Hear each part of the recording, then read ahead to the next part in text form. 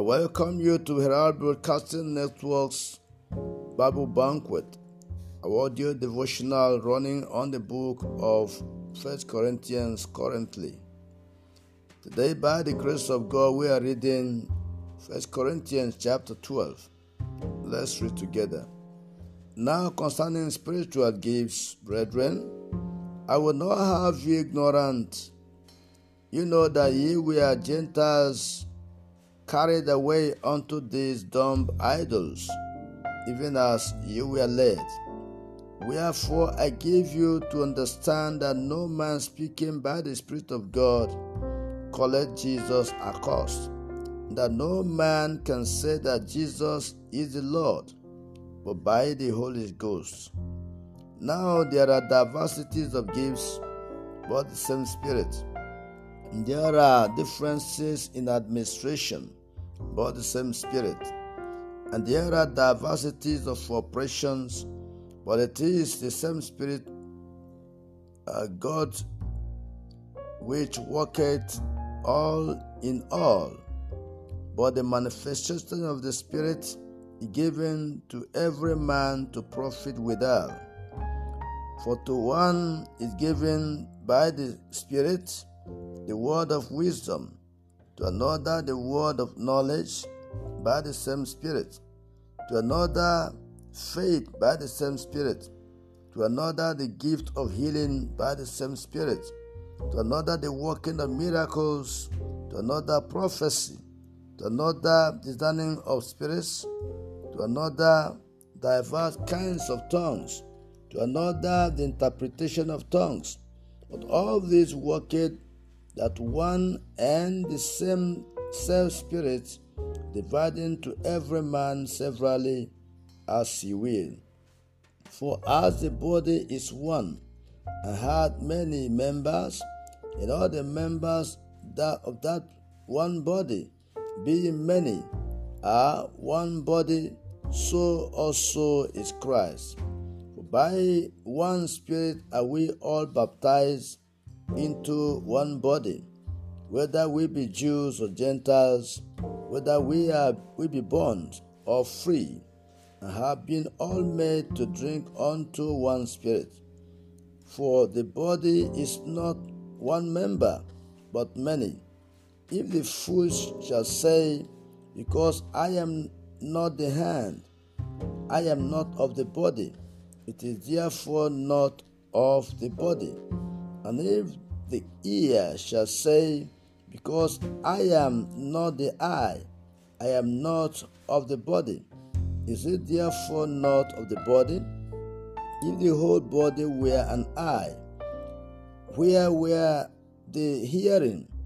If the whole were hearing, where were the smelling?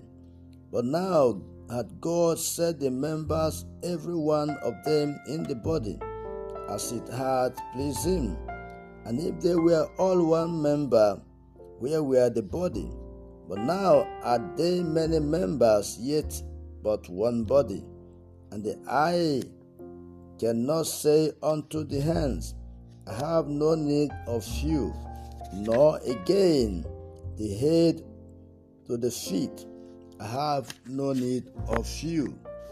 Therefore, Paul goes on to say, nay, much more, those members of the body which seem to be more feeble are necessary, and those members of the body which we think to be less honorable, upon these we bestow more abundant honor, and our uncomely parts have more abundant comeliness. For our comely parts have no need, but God hath tempered the body together, having given more abundant honor to the part which lacked, that there should be no schism in the body, but that the members should have the same care one for another. And whether one member suffer, all the members suffer with it. One member be honored, all the members rejoice with it. Now ye are the body of Christ, members in particular. God has set some in the church, first apostles, secondarily prophets, thirdly teachers, after that miracles, then gifts of healing, helps, government, diversities of tongue. Are all apostles, are all prophets, are all teachers, are all wonders, workers of miracles, have all the gifts of healing, do all speak with tongues, do all interpret, but covet earnestly the best gifts, and yet show I unto you a more excellent way. May the Lord give us understanding to this reading as we pray in Jesus' name. Now, of all that we have read from this scripture, this is a summary. Paul talks about the variety of use of spiritual gifts, here in verses 1 to 11. In the human body, every member has its place and use. That's what it says in verses 12 to 26. This is applied to the Church of Christ. Here he presents in verses 27 to 30. Then finally, he said there is something more excellent than spiritual gifts, and that he says in verse 31. Now here are some beautiful lessons we may draw from this reading. Paul is here saying that spiritual gifts were extraordinary power bestowed right from the first ages of Christian history to convince unbelievers and to spread the gospel. Gifts and graces greatly differ. Both were freely given of God, but where grace is given, it is for the salvation of those who have it. Gifts are for the advantage and salvation of others. There may be great gifts where there is no grace.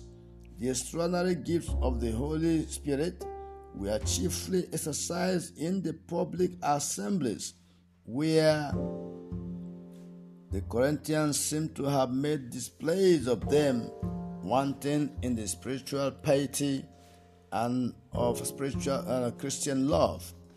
While heathens, they had not been influenced by the Holy Spirit of Christ. No man can call Christ Lord with believing dependence upon him unless that faith is wrought by the Holy Ghost. No man could believe with his heart or prove by a miracle that Jesus was Christ unless by the Holy Ghost. There are various gifts and various offices to perform, but all proceed from one God, one Lord, one Spirit. That is from the Father, Son, and Holy Ghost, the origin of all spiritual blessings. No man has them merely for himself. The more he profits others, the more will they turn to his own account. The gifts mentioned here by Paul appear to mean exact understanding and uttering of doctrines of the Christian religion, the knowledge of mysteries, and skill to give advice and counsel. Also the gift of healing the sick, the working of miracles, and to explain scripture. By a peculiar gift of the Spirit, the ability to speak and interpret languages. If we have any knowledge of the truth or any power to make it known, we must give all the glory to God. The greater the gifts are, the more the possessor is exposed to temptations, and the larger is the measure of grace needed to keep him humble and spiritual. He will meet with more painful experiences and humbling dispensations. We have little cause to give in any gifts bestowed on us, or to despise those who have them not. Christ and his church form one body. As head and members, Christians become members of this body by baptism. The outward rite is of divine institution.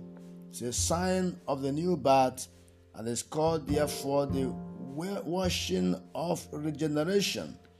Titus 3:5. For it is by the Spirit, only by the renewing of the Holy Ghost, that we are made members of Christ's body. By communion with Christ at the Lord's Supper, we are strengthened not by drinking the wine, but by drinking the wine of the Spirit, drinking the Holy Ghost. Each member has its forms, place, and use. The meanest makes a part of the body. There must be a distinction of members in the body. So Christ's members have different powers and different places. We should do the duties of our own place and not murmur or quarrel with others. All the members of the body are useful and necessary to each other. Nor is there a member of the body of Christ but may and ought to be useful to fellow members. As in the natural body of a man, the members should be closely united by the strongest bonds of love. The good of the whole should be the object of everyone. All Christians are dependent one upon another. Each is to expect and to receive help from the rest. Let us then have more of the spirit of union in our religion and the way we practice our faith. Contempt, hatred, envy, and strife are very unnatural in Christians. It is like the members of the same body being without concern for one another or quarreling with each other. The proud, contentious spirit that prevailed as to the spiritual gifts in the Corinthian church was thus condemned here by Paul. The offices and gifts or favors dispensed by the Holy Ghost are noticed. Chief ministers, persons enabled to interpret Scripture, those who labored in word and doctrine, those who had power to heal diseases, such as helped the sick and the weak, such as disposed of the money given in charity by the church, and managed the affairs of the church, such as could speak diverse tongues. What holds the last and lowest rank is in this list is the power to speak in languages. How then, if a man does so merely to amuse or to exalt himself? See the distribution of these gifts, not to everyone alike.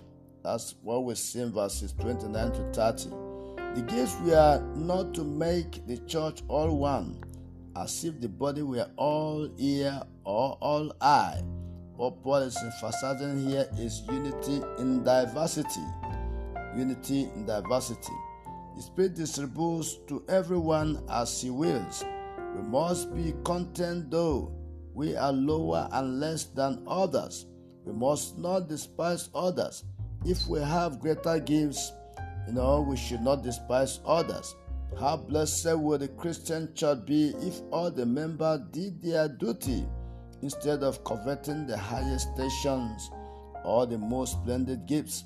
Let us leave the appointment of His instruments to God and those in whom He works by His providence. Remember those who will not be approved hereafter, who seek the cheap places, but those who are most faithful to the trust placed in them are most diligent in their master's work. I know we have drawn so many lessons this morning, and therefore I pray that God will bestow upon all the spirit of humility and contentment, so that we may see others as better than ourselves. And as we strive to give our best to the Master, I pray that the Lord will indeed accept our services and honor us in every way that there is need. Bless us in return for our worship. And as we go out today, I pray And the grace of God will abound mightily upon us. And anyone we meet along our way today shall give us favor. Everything we ask of the Lord we shall receive. Every door we knock shall be opened. Everything we seek that is good according to God's will, I pray that we will receive. May the Lord go with us. I pray, child of God, go in the strength of the Holy Ghost, and it shall be well with you in Jesus' name. Amen.